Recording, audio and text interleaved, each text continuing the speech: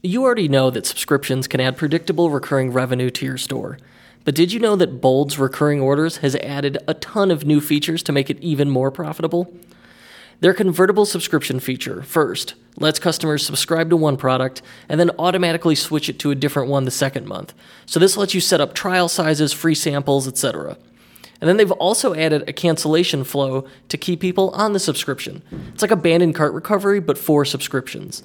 So if you've ever tried to cancel your Audible account, you'll see what I mean. If you say you don't like the books, they offer you a free one. If you say it's too expensive, it automatically offers you a deal on the next month. Basically, Bold built this into the Recurring Orders app, and it stops up to 30% of customers from canceling their subscriptions. Their most recent feature is the subscription buy button. That lets you sell your subscriptions directly with just a link, so it's perfect for email, blog posts, Facebook, etc. Now, one of the things I personally love about it is that customers can now manage everything about their subscriptions by themselves. They can log in and then pause, skip, edit, update payment info, their address, swap products, add products, and more. They can just manage everything themselves. So it's a huge time savings for store owners because it means fewer customer requests. Now, if you want to add predictable recurring revenue to your business today, you could do that by going to boldcommerce.com/subscriptions to check it out. That's boldcommerce.com/subscriptions. Additional support for the Unofficial Shopify podcast comes from SEO Manager. You know the benefit of SEO. The higher you rank in search engines, the more visitors your store will have. And more visitors means more sales, which means more money in your pocket. But how do you do that? That's where SEO Manager comes in. It helps Shopify store owners get found in search engines, and it's trusted by thousands of Shopify stores. It leads the market in both innovation and usability, and it's no wonder. SEO Manager adds an entire suite of tools to help attract new customers by fully optimizing your store. So here's a few of my favorites. It scans your site for SEO issues, offers keyword suggestions, adds structured data support, analyzes missing pages and redirects, and it even integrates with Kit, Shopify's personal marketing assistant. And that's not all. It does a whole bunch of more stuff. All of these things will help you to be easily found in Google and other search engines.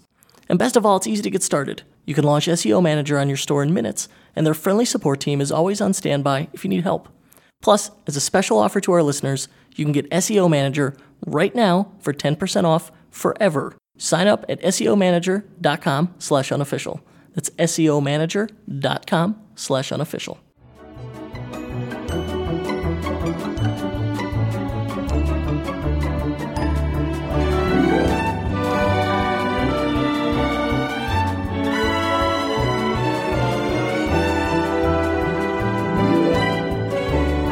Hello and welcome to the Unofficial Shopify podcast. I'm your host, Kurt Elster, and we are recording from my car, on the road, in motion, doing a whole 10 miles an hour in a parking garage. But yeah, I want to do something different, and I want to simultaneously release this episode as both an audio episode and video on YouTube. Should, kind of cool, should be fun. And I got my dude here, Andy Bedell. You've heard him on the podcast before. He is one of the most brilliant Facebook marketers in existence at the moment. What's like the biggest budgets you've managed, Andy?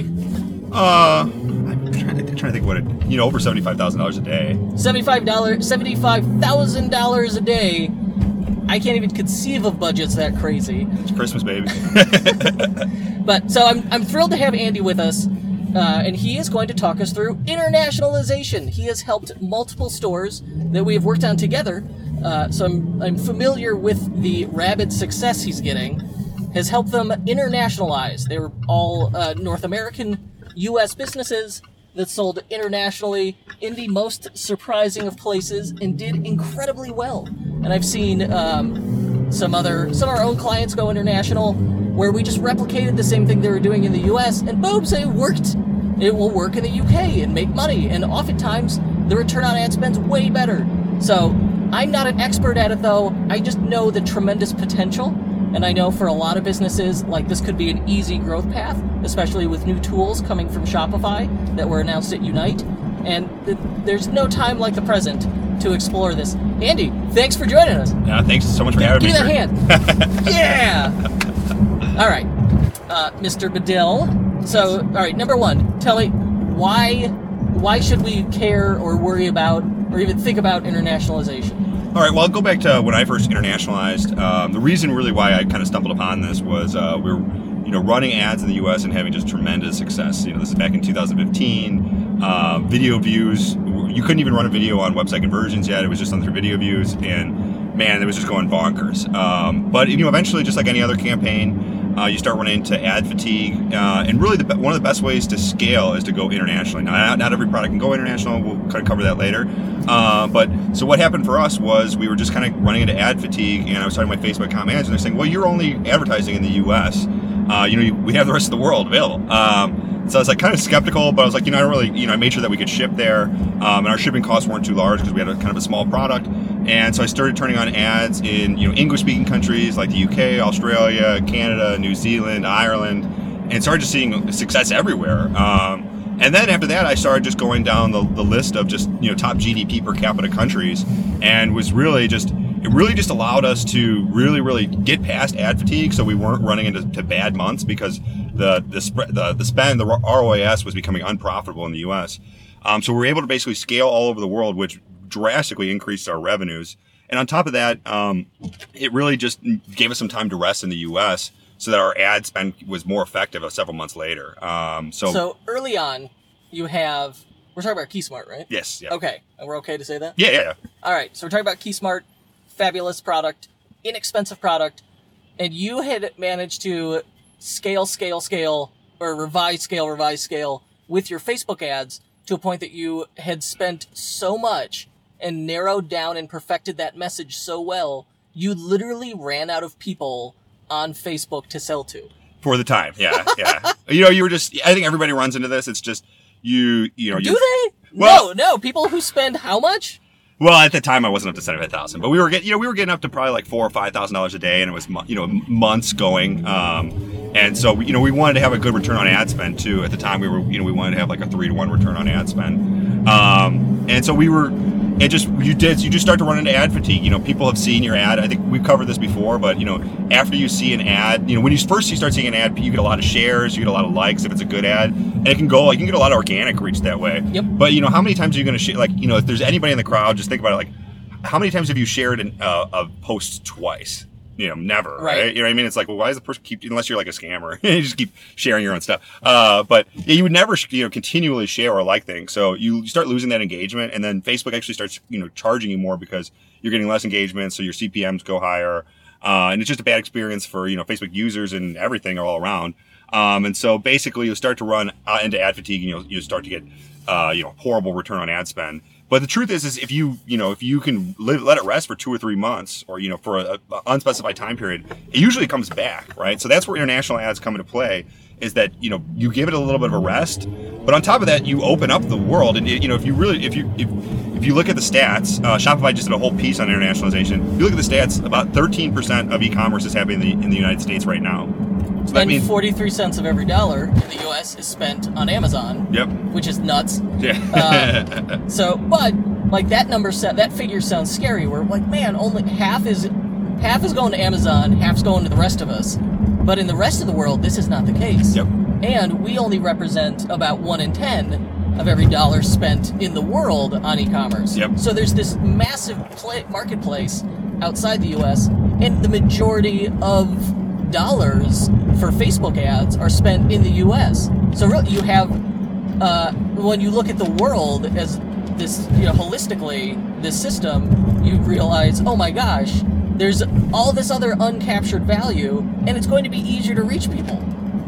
Yep. No, it's 100%. Yeah, it's you're just basically just think about it. You're just leaving the majority of the world untouched.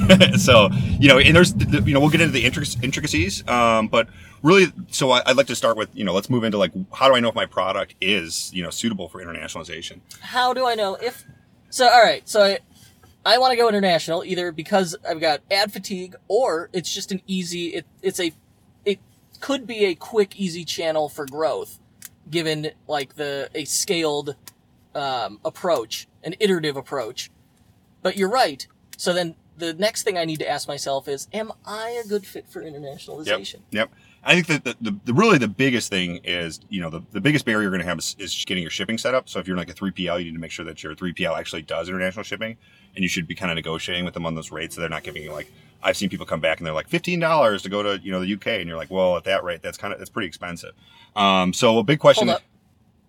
So number one, look at my existing shipping solution and find out, can they ship internationally? Where can they ship to? And that has its own issues in that you got to deal, like, international shipping has its, well, you got to fill out the declaration, and it's a big pain.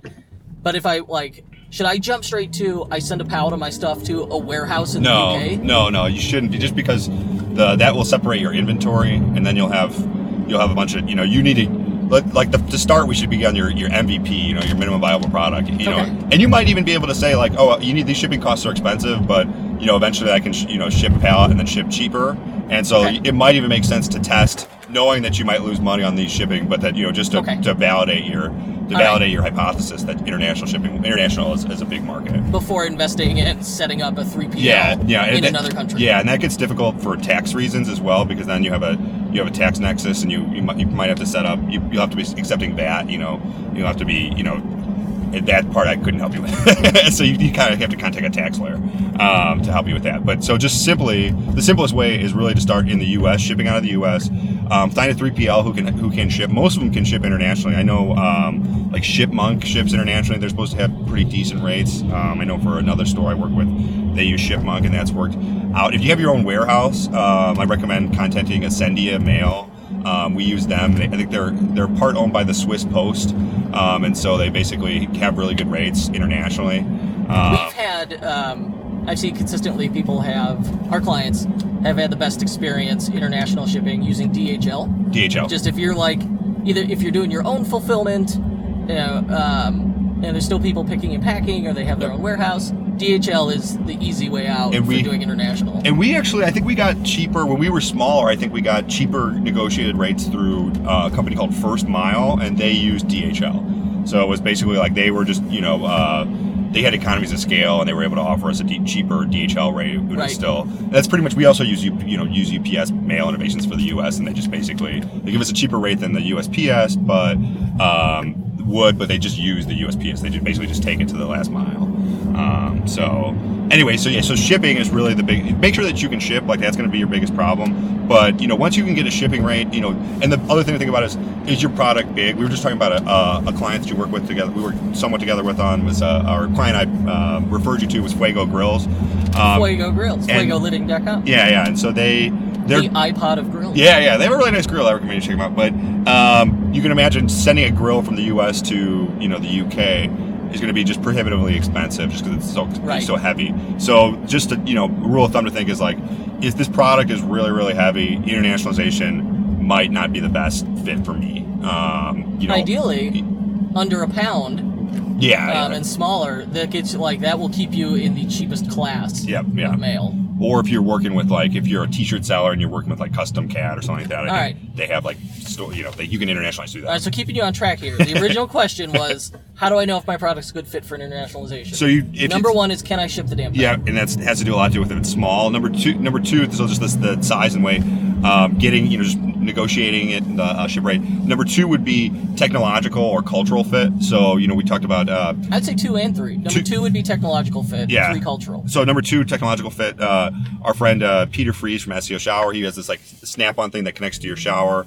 It works. It was an aromatherapy device. Yeah, he's been a past guest. Yep, had great success. Turn your shower into a spa. It's a really nice product. Unfortunately for him, when he started to try and internationalize, he realized that the shower heads are different in Europe, and it just didn't fit. So that's just not going to work. Now you could probably test into that, just start running ads and just get complaints, or you could, what I mean. That's one way. It's probably cheaper, honestly, to do that than to fly out to Europe and test it out. That's true. I mean, it's like, all right, worst case scenario. Sorry about that. We'll refund you. Yeah. And lesson learned. So you lesson learned. Stop the internationalization. He actually did that, and now he's re-engineered his product, and now it works on European shower heads.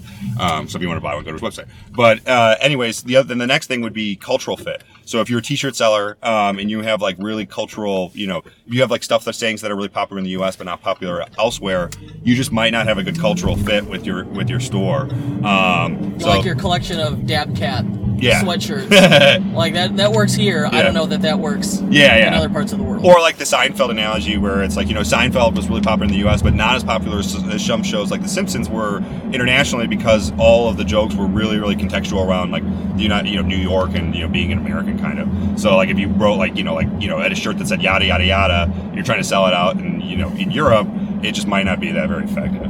Whereas Married with Children, hugely popular in Russia and parts of Eastern Europe. Who would have guessed? Yeah. So it's like you're Married with Children, leggings may be a good seller. Putin loves Married with Children, right? Yes, it's his favorite. He's on a horse and he watches on his iPad or something like that. But yeah, so those are the three things. It's like, can we ship it? Is it technologically? Does it work? And does it culturally work? And honestly, if you can get the shipping part down, you could possibly also just run the ads to figure out the other two, because it might be difficult for you to really figure those things out. But those are just things to think about. Okay, so we've got, if we could either just go for it, or you try and figure it out, and really I think it's just a case of common sense. Mm-hmm. So once I decide to start selling internationally, I need the store. Next step is my tools. I need the store to support it, and for the store to support it, I need their native currency, and we'll skip language for now because there's a whole slew of English-speaking countries I could sell to, including, we don't think about it like as international in the U.S., but Canada. Clearly, like, they're English-speaking, they're culturally, the overlap is 99.9% with the U.S. They have poutine and a different currency, but it's international. And that's where Shopify's located. And yes. So they do have e-commerce there, we know that much. Beautiful Ottawa. It's a great city. Ottawa. Yeah. All right. So what was the question there? I was rambling. No, all right. Next step is we need the store. We need our tools in place to sell internationally. So next up is currency. So the Well, number one, do I keep my store? Do I have one storefront or multiple storefronts? And how do I deal? What are the problems with currency? Okay, so first off, I would just keep your own store, especially if you're not gonna translate the site to start. I would just keep your own storefront, and then I would just download. So if people land on your webpage and it's not in the right currency, I think you're gonna drastically increase your bounce rate. I can't remember what the stat is, but like 75% of people want to see it in their own currency, or else they won't shop there or something like that. Don't quote me on that. Don't quote me on that, but it sounds good. I'm gonna go with 80%. Yeah. So it's I could look at my phone, but that wouldn't be the best user experience for you guys right now.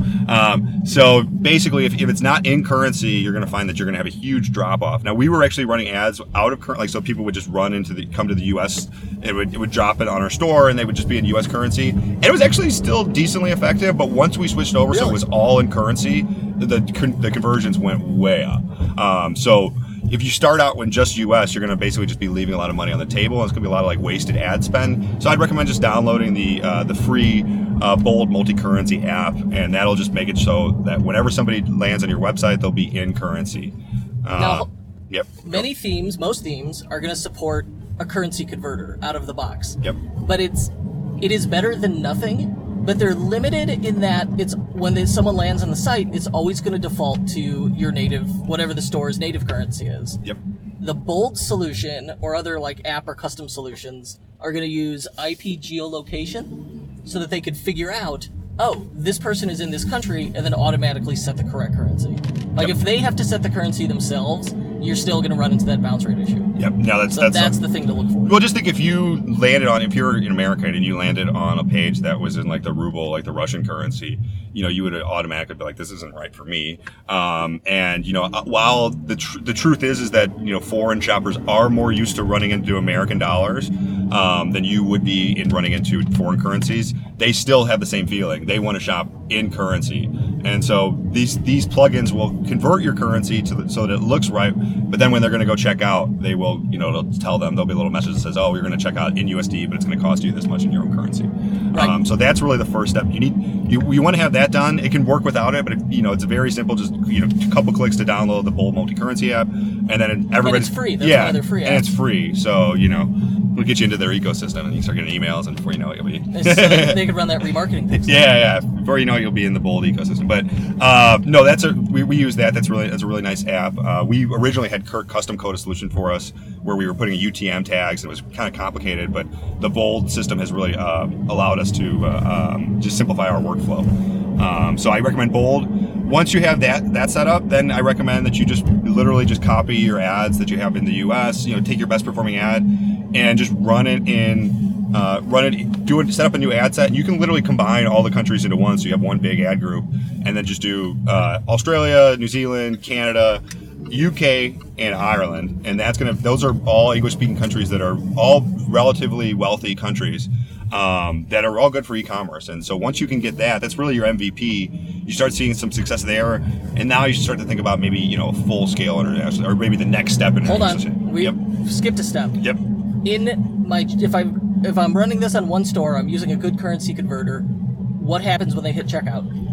Well, Languify will keep the currency. Oh, okay. So when they hit checkout, so for the currency, once they hit the checkout, it will pop up and tell them that that they're going to actually shop in the U.S. That their this is the currency conversion of what's going to charge them in their own currency, but it's actually going to charge them in USD instead. It did. There are new features rolling out announced at Unite. Yep. And the way it's going to work, which is super cool, is number one, native currency conversion supported by Shopify. Hooray! A long requested feature. And in that, when people hit the checkout in the past, even if you had a currency converter, it would default to just the store's native currency, so probably US dollar in this instance. That's not going to be the case anymore. It will switch to the correct currency in Shopify, bill them in their native currency, so they're not getting hit with there's international fees. Yeah, there's international fees, so that'll go away for customers, which is great.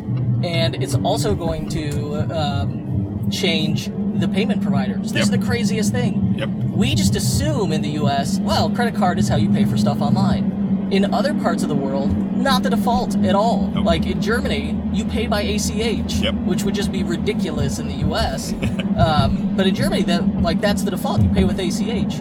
This updated, as long as you're on Shopify Payments, you can do this. The updated version of Shopify Payments is also going to automatically switch to the preferred default payment provider in whatever country that customer is in. And then you as the merchant to enable this, it's one check to enable it, you just turn it on, and then the orders and the payouts happen just as they normally would. You don't have to think about it, worry about it, so it takes care of the problem on both ends.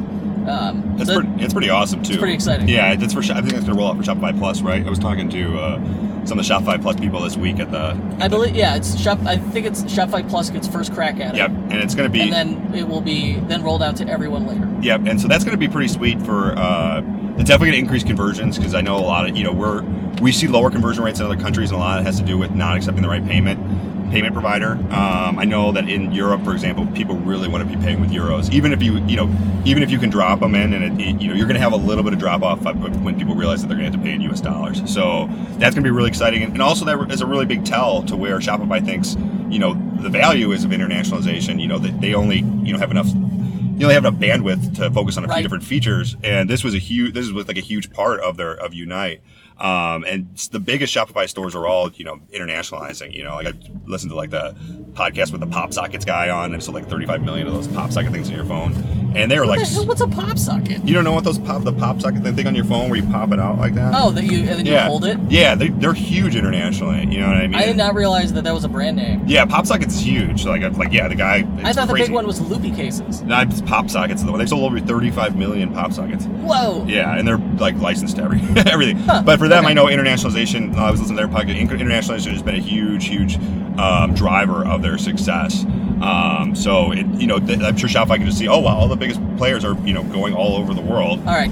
So at this point, I'm sold on the idea. I know my product. I'm either going to gamble and see if it works, or I know my product will work in a different country.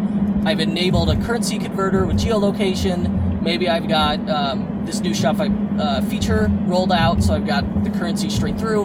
I'm now set to sell in English-speaking countries. So I'm going to sell. We're going to start with the UK because it's very we'll do UK and Canada. Why not? Now I need to get those people to my store. So I'm marketing all over again. What do? You said take your best performing ad and run it. Your best performing Facebook ad, and you just change the targeting to that country? Yeah, I would just change. I mean, so it depends on how niche your product is, but I've talked to a lot of people and I've done this before, and just switched over and done open targeting. So basically duplicate my best performing ad, change the ad set so it's going to those countries, so Australia, UK, New Zealand, Ireland, and Canada, because they're all English speaking. And then honestly, I've set up just open targeting before, because your lookalikes aren't going to transfer over as well because you don't have any of those customers in those countries yet. Okay. So if you don't have a customer base in that country yet, you don't have a big audience to make a lookalike out of. You're basically making a US lookalike audience and then trying to converted over to it's not going to work quite it's not as effective, I mean, because like people in London or people in the UK are different than people in Australia and in the US, so that lookalike audiences aren't going to be as effective to start. Let's dive in. You're a Facebook wizard.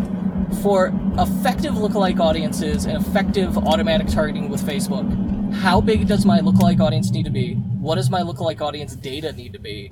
And what kind of budget and conversions do I need for all of this to be effective? Oh, that's such a good question. I mean, and I think 4 questions. Yeah. I think $1,000 is, or 1,000 people is definitely a good amount of people that you can. So my lookalike audience, 1,000 matched emails, 1,000 matched, or even just 1,000 converted. You maybe match like 60%, so like match like 600 or so. Okay. And do I just export just my most recent customers? I think you're getting your best performance when you actually tag them through the Facebook pixel and you do purchases. So. We've had debates about this, but I think the best way is to just use the Facebook pixel and track purchase through that rather than uploading emails, because when you use the Facebook pixel, it's tracking a lot of other information about these people, like how long they've been on the site, like which pages they've been to. Whereas when you upload just the email list, there are some things that are getting lost in there. Although they do have the lifetime value thing now, so you can upload all your emails and like that. But the pixel should know that anyways. So I would recommend going with the pixel as your seed audience. And so basically, so you're starting out on internet, like what do you need to be successful? So I would recommend like 1,000 people to get a good lookalike audience. And then for your budgets, how do you I usually like to set a budget of I want to get to 50 conversions plus a day. It's not always possible, but Facebook says if you get 50 conversions per day, that's when you're going to use their tactics the best, like their website conversion tactics are going to work the best. They stretch that out to 50 a week just so that, because now a lot of people can't reach 50 a day. But the more conversions, the idea basically is the more conversions you're going to get going through, the less you're targeting in the front is going to matter, really. So if that's kind of weird to say, but so if you're getting more than 50 conversions a day, you can almost have no targeting whatsoever, and Facebook will start to just find the people that are right. You're going to have the biggest data set for Facebook to go after, and they're going to be able to find the right people without any targeting. But that doesn't always work to start, because you kind of need to nail things down. So to start, you usually start with interests and other things, because you don't have the people to go lookalike off. Once you start getting enough people coming in that you can actually create an effective lookalike audience, I recommend that's 1,000 customers, and you'll turn into 600 that you can match or so.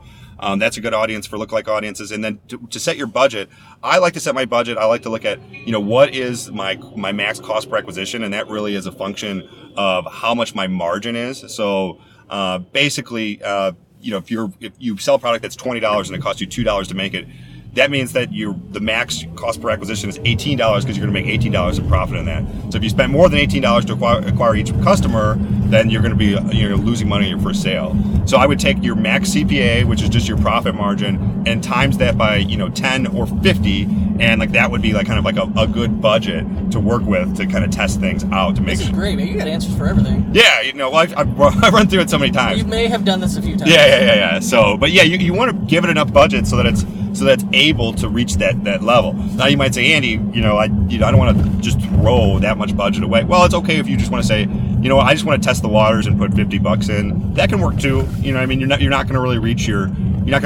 that threshold. But if you just want to test really, really small, a lot of people recommend just having a ton of ad sets and testing really small. I would be more once you find something that's working, I would say let's combine our ad sets into as big of a group as possible, and then let's try and increase our ad spends to the point where we can actually hit the 50 a day, and then we're going to start seeing. I've seen that once you start to get to 200 or 300 a day, that you actually see your CPAs come down, because Facebook is getting so much information. And if you have gigantic ad sets, like I've had ad sets that really just covered the whole country before, you're letting Facebook basically choose who to send to with all, Facebook has 280,000 variables about each person, or bits of information about each person. So they're going to be able to run. Crap. Yeah. So so you think about it, if you're sitting there trying to go in Facebook and set up all these things, they have 280,000 data points about all these people, and they're going to be able to run their analyses and be able to find people that you would have never thought to target. So the trick is really to recognize and acknowledge Facebook for what it is. The lookalike tool, the ad system, is a machine learning algorithm. Yes. It's big data. It's artificial intelligence. It's all the buzzwords. Yeah, it's all the buzzwords. But basically, it's a computer that's smarter than you, and you can't outperform it. So don't try. Much like when Waze tells me you need to take this detour, Yeah. every time I've ignored it, Yeah. I'm in a traffic jam. Yeah, I do. You're not smarter than Waze. And You're I- definitely not smarter than Facebook. No, yeah, I ignore that thing all the time just out of laziness because I'm like going on the highway and it's like go here. I'm like, no, I'm just Like sitting that. in this. Oftentimes listen to a podcast from you. I'm like, I'm having a good time. I'll just chill Yeah, here. just the traffic jam is welcome. And then you're like I'm sitting there, with you're like, no, this is really horrible. But yeah, I can't remember where we were talking about. But All right, no, you're talking about Facebook. Oh, yeah. Facebook targeting. Oh yeah. So yeah, don't try and beat the machine. I will say that I have a friend that runs a really niche T-shirt company, and he does licensed T-shirts for big movies. And for him, it makes more sense for him to lock down the algorithm and just go after people that like those specific movies because he's got all these different movies. So if you have specific reasons for creative, you have different ads, like one ad that's going after Star Wars, another one that's going after Star Trek. You know what I mean? Then it can make sense to actually just, have the one go after Star Wars fans and the other after Star Trek fans. Right. Rather than just letting it wide open. So, but for most products, you'd be surprised. I remember reading who actually buys these things. I remember reading a Google, Think with Google article where they said that something like 40% of kids products are bought by people without kids. And, that could be for gift giving and other reasons, or they're just weirdos, right? I was going to say, or they're creeps. Yeah. No, I've got a handful of toys in the office. Yeah. I have a little Goku thing at my desk, Dragon Ball Z. I got RoboCop. Yeah, RoboCop. I was a big Dragon Ball Z guy. I still want to become a Super Saiyan, but. All right, so I've got I want to take my best performing Facebook ad for my U.S. audience, try it in say the UK, my other English speaking country. I need to ideally use the Facebook pixel on conversions to build my lookalike audience. Yeah, you could start it out as literally start out as open targeting. Just put all those ones together, all the big countries together that we mentioned, UK, Australia, New Zealand, Canada, and Ireland, and just start them all in one ad set in open targeting. If that doesn't work, then start to run more stuff, try the lookalike audiences, maybe try some interest targeting, start that. But I've talked to a lot of people recently, especially more recently. I've been doing open targeting for 2 years and had really success. I'm talking to a lot more people recently who've been saying, oh, wow, I don't even put the targeting on and it's working really well. And I'm like, yeah, because you're letting Facebook do all the work for you. Right. But to start, the truth is to start out, sometimes it makes sense to kind of lock it down a little bit and give it that data points and then let it kind of go free. It's like raising a kid, right? It's hard without the data. Yeah. You gotta teach it. You teach him, and then eventually you're like, oh, you go off to college, you're off in the world. So okay, so I've got that part makes sense. Now let's say it's successful. From there, is step 2 do the same thing in other countries and keep going, or is step 2 look at my most profitable international countries and look at then setting up 3PL there and just reducing costs so that these scale and work better?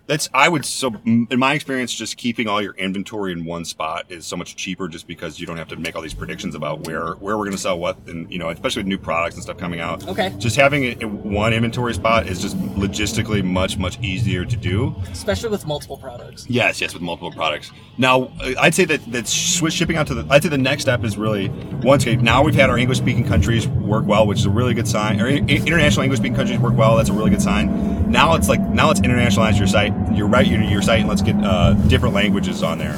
Because all throughout Europe they speak tons of different languages. Basically, the common language in Europe is not English. You don't say.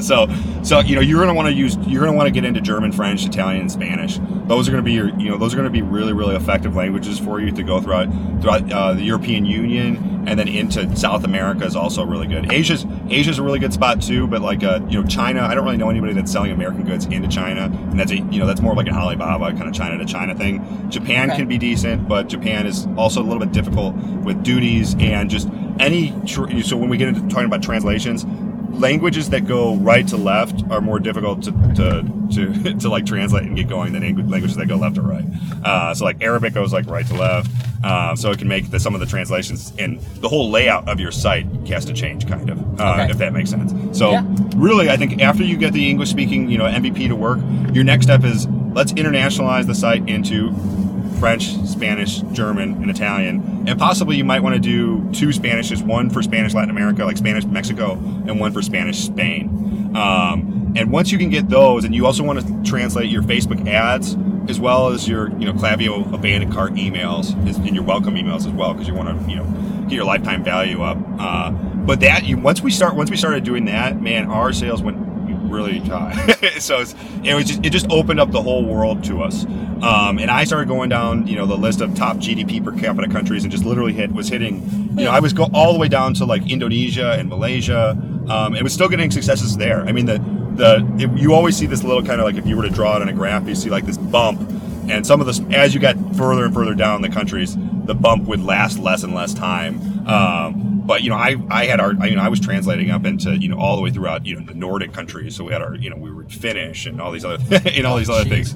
Yeah, but just getting your site translated to start, and I recommend downloading an app called Languify. There's two. We can talk about. There's two different solutions. Langify. Yeah, and there's two. All right. Well, so hold up. Yep. We gotta. So the next. Well, what are give me your top 3 countries? If I'm going to do this, and I just want Andy's top 3 countries to test. So if you do Germany's awesome. It also somewhat depends on the product. Right. I mean, if you're fashion versus tech versus other things, but Germany's awesome. They have a lot of money in Germany, and if you translate in German, it's not just Germany that you can go after. It's Germany, Austria, Luxembourg. What's the other one? I think there's like maybe 2. There's like one more. I want to say 1 or 2 more.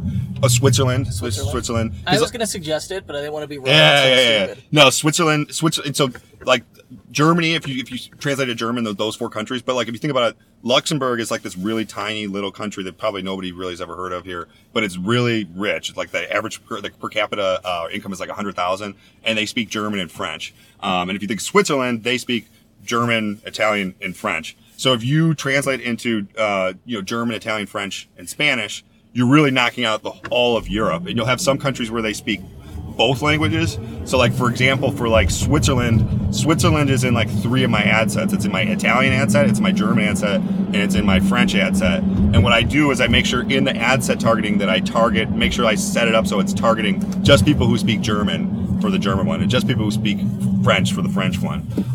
So Germany, so I'd say Germany is awesome. France is awesome. France is huge. I think France is actually bigger than. I think France is like the most populous country in Europe. I think. So there's no end to the opportunity here. Germany, and then Italy is also huge too. So okay. Yeah, and the hard part then. If you ask me what scares me about internationalization, shipping a little bit, and losing stuff to shipping, but most of all is translation. That's going to be the insane hard job to be done. So I can just say it's just a lot of just juggling things, right? So when we first started translating, we saw such crazy success that it was awesome, and it was so exciting actually. But it started to become like, oh shoot, every time I change an ad now, I'm having to. I used to kind of just write copy on the go and like test and like, oh, this is working. Now you're looking at, oh wait, I actually can't change copy on the go because this is all internationalized, and I don't know French, I don't know Spanish, I don't know Italian. So then it's like, oh, I have to add another person into this, and we have to get all these translators. It basically made it so instead of thinking about how to be innovative in English and working in like the language that I know, I was really more just kind of like figuring out how do we coordinate all of this stuff. And it really did, like while we were seeing really great numbers internationally, it really did start to take an effect on our creativeness in the US. So it became a chore. It became a chore, yes. It just became like, it was like the prison that you inherited. It's like, no, I'm doing so well, but now I have to do all of these other things.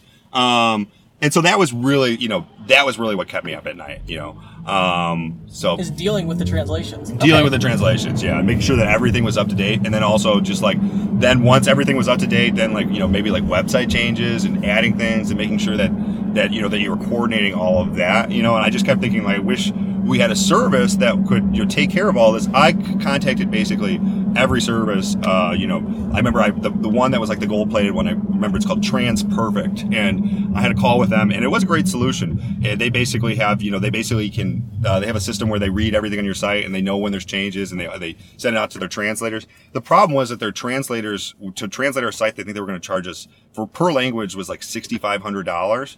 That doesn't seem unreasonable. It's not too crazy, but it's like 3 times more expensive than I was able to to get for the budget. Yeah, okay. So like I was able to get it down much lower. And once you like $6,500, once you do it for for 5 or 6. We were doing 8 languages, I want to say. It was going to cost about $50,000. Whoa! Just to translate. Okay, Yeah. so we do need, because we need multiple languages. Yes. And it's an ongoing thing. Every time, new product, new page, new ad. Yep. I got to go back to them. Yes. So it was, so it didn't seem like too crazy in the, I interviewed basically, I had like a ton of these calls, and they seemed like a great solution.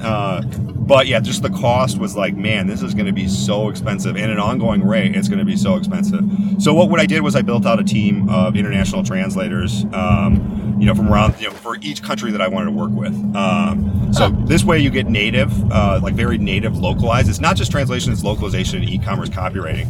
The example I always give is, I live in Chicago, and I grew up calling a Coca-Cola a pop, right? And so I always say, can I get a pop? And when I go out to LA and I say, can I get a pop? People kind of look at me and laugh. They're like, oh, you Midwesterner. You actually say pop. Now imagine if you wrote that into your copy, right? Like maybe your Soda Stream or something like that. Imagine you wrote that into your copy, and now you hand it off to a German translator, and they're not familiar with your dialect, and they're like pop, you know what I mean? And they give a more literal translation. You'll see that, like, where they're just like off the wall bizarre translations, and you also see that if you just use Google Translate. I was going to say, this sounds like Google Translate. Yeah. It's so very literal. Yeah, so you'll see these kind of, and then you'll start running ads, and it won't perform well, and all of a sudden you'll start getting all these comments, like laughing, like the. They know right away. Well, it's amazing. Like when you read copy, it has to be written like somebody, your friend, like Kurt was talking to me, right? Not some foreign robot, right? You know what I mean? Like, once you start reading and it's like broken English and stuff like that, you're like, who is this person? You know what I mean? So for translation, I have two options that don't suck. Number one, if I'm going to only run one store, maintain a single store, I use an app like Langify. Yep. And the danger with Langify is it goes through and adds classes to every single element on your page. If you're not a theme developer and you don't know what that means, Langify can easily break stuff, yes. but it's also easily fixed. Yeah. So, take it with a grain of salt. But it lets you, it is probably the best technical solution to adding the translations. It's not doing the translations itself, though. No. You got to tell it what each element is, right? So basically, once you get Langify installed, you can download a PO, what's called a .po file from there. And it's sexy name. Yeah, I like it. It's I never heard of it before. I had to download some special things to even be able to open it. But basically, once you get it open, it's just basically a 2-column Excel sheet. The left column is English, and it just pulls the strings. It pulls strings from your whole website, and the right column is the translated language. Okay. And so you download that, the English version, and you send it out to natural language translators, and they will do all the translations for you. Good translator will take a week or two to get it all done for you. Then you get the PO file back up. You have to connect to your, you create a subdomain for your DNS, so you can go if your site is www.site.com. Oh, so this is not like a language switcher. And there is a language switcher, but it just switches. It's all hosted on a subdomain. Each different language is on a subdomain. Okay, so I've got getkeysmart.com is my standard site. Yeah, and de.getkeysmart.com would be your Germans, right? Okay, Deutschmark. So you can choose the subdomains, but yeah, it's so you just create a subdomain for each language you want done. And then once I've got that, then using the spreadsheet, I got to put in my translations, and that's where I need to hire the translator. Yeah, and honestly, Langify is not that easy to work with either. It's you There's have just so many moving pieces. There's no way to do this in an elegant manner. Yeah. So it's. But all right, but the other solution, if you don't want to use Langify, is you clone your stores. Yes. And if you've got multiple languages, this is where Shopify Plus starts to make a lot of sense. Yes. Because you get your core store plus 9 clone stores. Mm-hmm. So for Shopify Plus costs more, but you're adding in addition to all the other features, you got 10 stores right there. Yep. And if all 10 are the advanced plan, okay, now Shopify Plus is cheaper. Yes. So it makes totally makes sense there. But now I got to maintain multiple stores. Yep. So those are, and instead of Langify, I'm just manually updating all of the languages on each store. Yeah. Whereas Langify, in one store, I got a spreadsheet, so I guess in theory it's easier. They're comparable, honestly. It's probably just a choice of if you have a good, if you have a developer that is, if you have somebody that's going to run them both, if you dedicate somebody that's going to run all your sites, that can be just as easy, I guess. We're doing Langify. At the time, Shopify Plus didn't offer all these clone stores, so I think I got 2 clone stores, and it was going to be $200 extra a month or something like that when I first started doing this. So I'm not going to say that Langify is better than the Shopify clone stores. It's going to depend on your situation. Yeah, it really depends on your situation. But those are going to be your 2 best options. Yeah, but regardless, single store with Langify and Bolt's geolocating currency converter, or geolocalized individual clone stores. Yep. Okay. Yep. But regardless, getting past the technology point, which is somewhat of a pain. The hardest part is just going to getting good translations, and that's why I wanted to say that I've created a service called TranslateMyStore.com. What? You're plugging something on my show? Yeah. Come to my birthday party. No.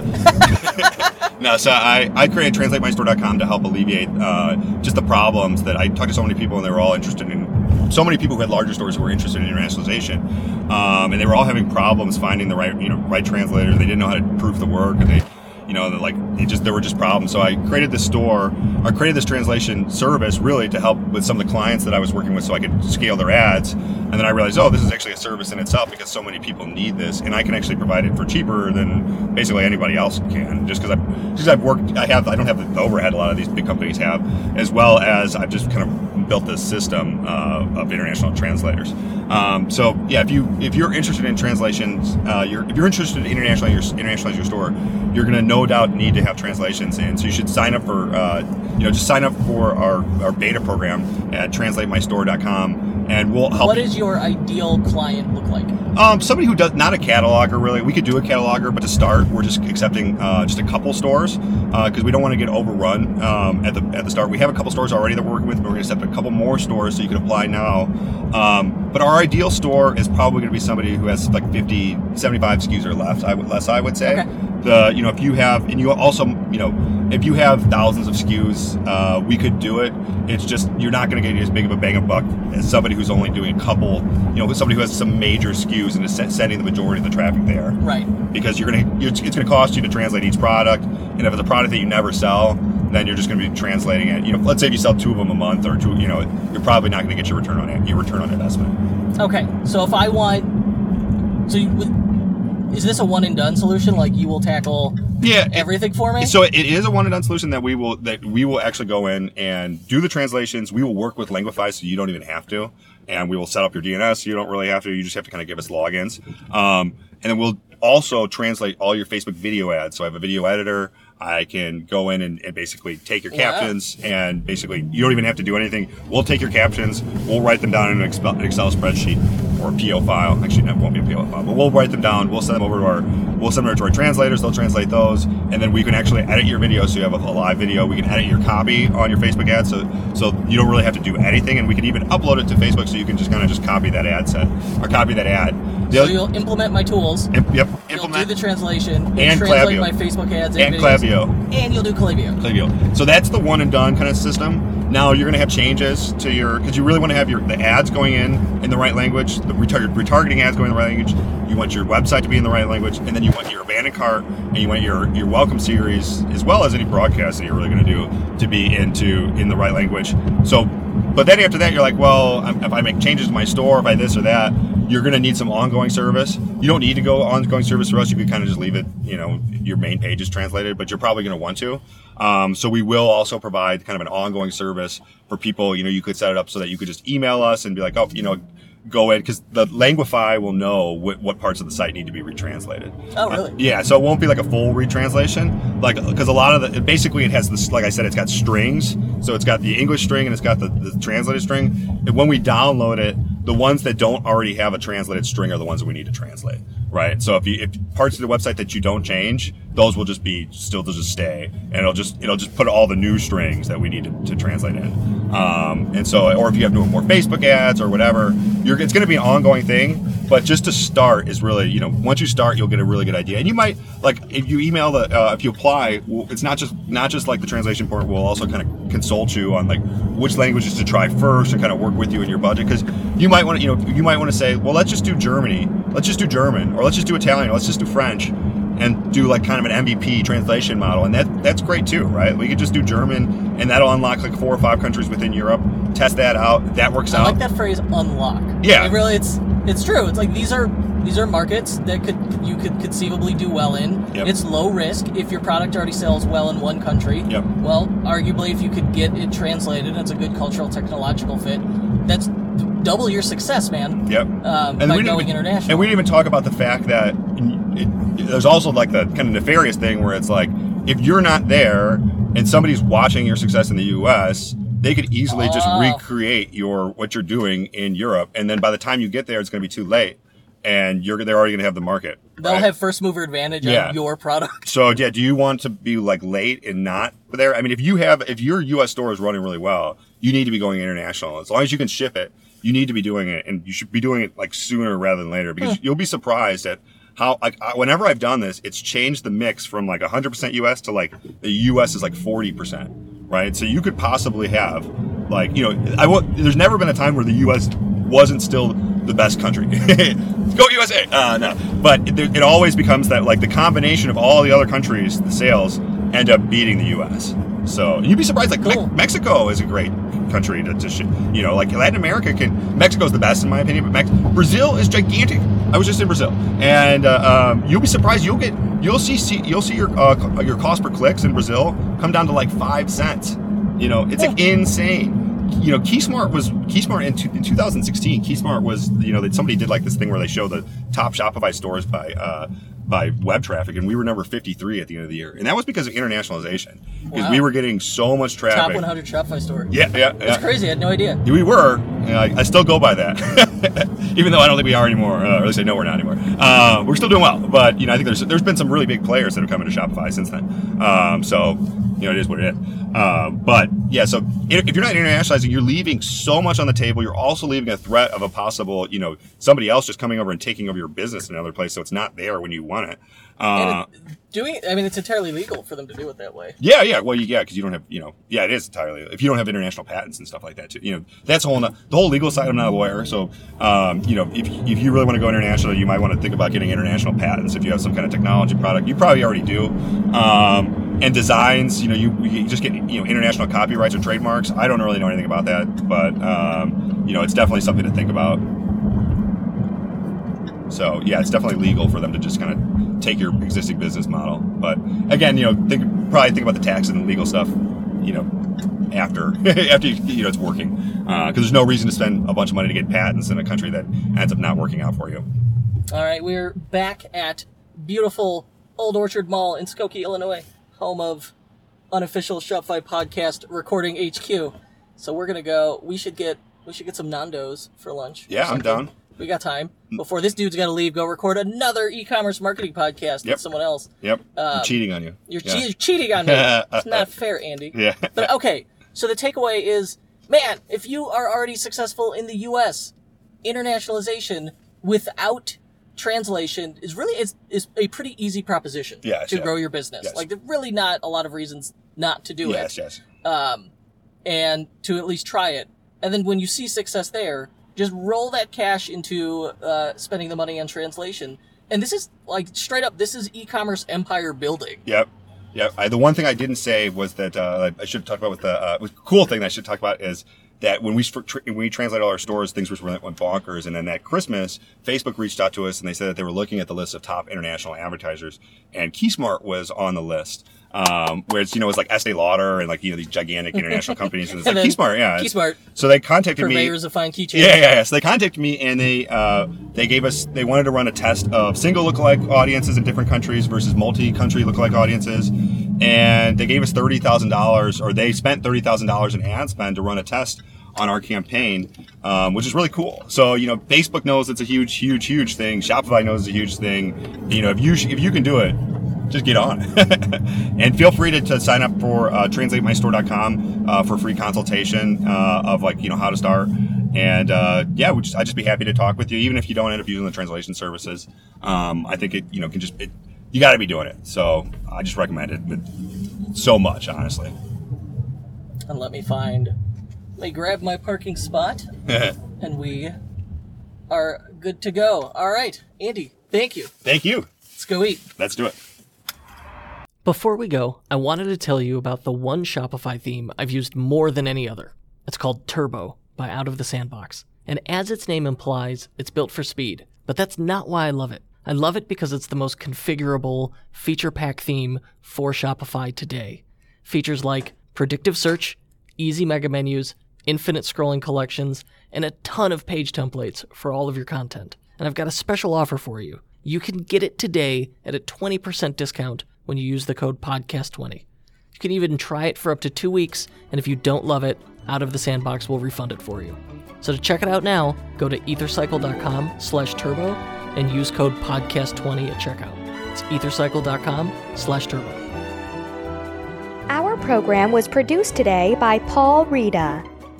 The unofficial Shopify podcast is distributed by EtherCycle LLC. We'll be back next week with more value bombs for Shopify store owners. If you're looking for more high-quality and actionable advice on learning the business of e-commerce, join thousands of other Shopify store owners on our totally free newsletter at e-commerce bootcamp. That's ecommerce-bootcamp.com.